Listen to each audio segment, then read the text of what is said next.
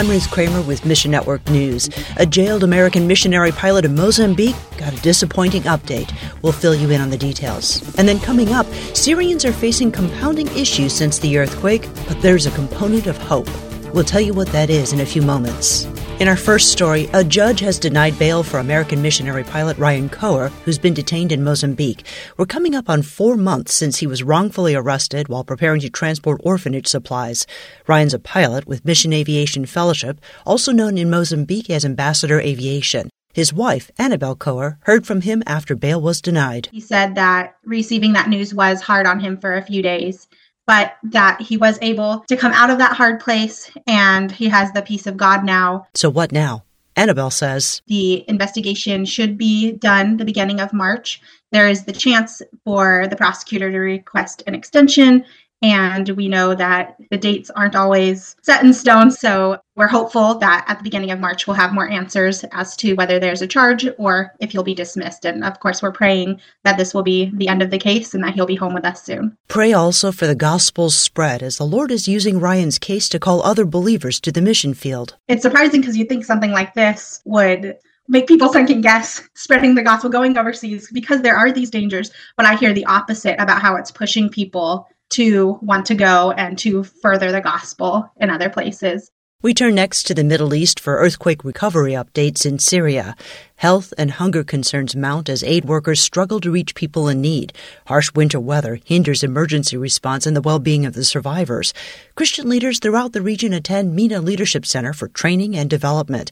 MLC's Fadi Sharaya says, The minute this happened, we tried to connect with our participants. Some of them, they don't have a place to go to right now, especially in Aleppo. Needs vary widely, and they're all urgent. It's affecting the participants in so many ways. We're talking about basic needs like clean water to drink and milk for the babies, and dealing with the trauma of the whole thing. So many people cannot even sleep because of the trauma. MENA Leadership Center may not provide direct relief aid, but they're helping the people who can.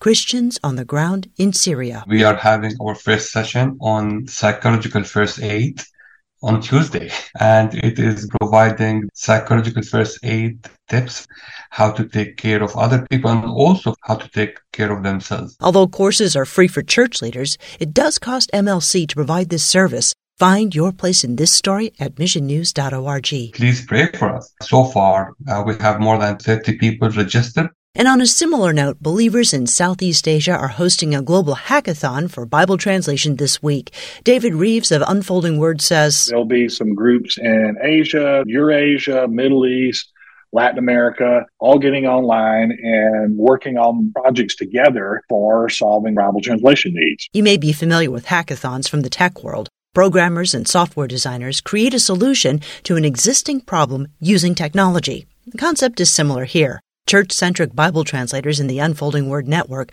use open source or shared technology to translate Scripture into minority languages. As with any line of work, problems come up. For example, Bible map.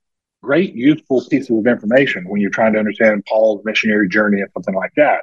But what are you going to do when the only one you have is a JPEG image and it has English on it, and you want it in some minority language? How are you going to fix that? Last year's hackathon provided the answer. Some of the guys from the Eurasia network came up with a clever way to change the text on the maps to the localization, the languages. Pray for wisdom as Bible translators identify their top needs this week and work together on a solution.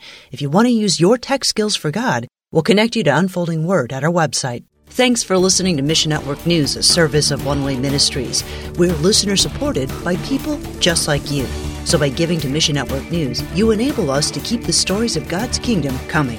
So join us here on Facebook, Twitter, or Instagram. You can also find us on Alexa, iTunes, or TWR360. And together, the Great Commission happens. Look for links at missionnews.org. I'm Ruth Kramer.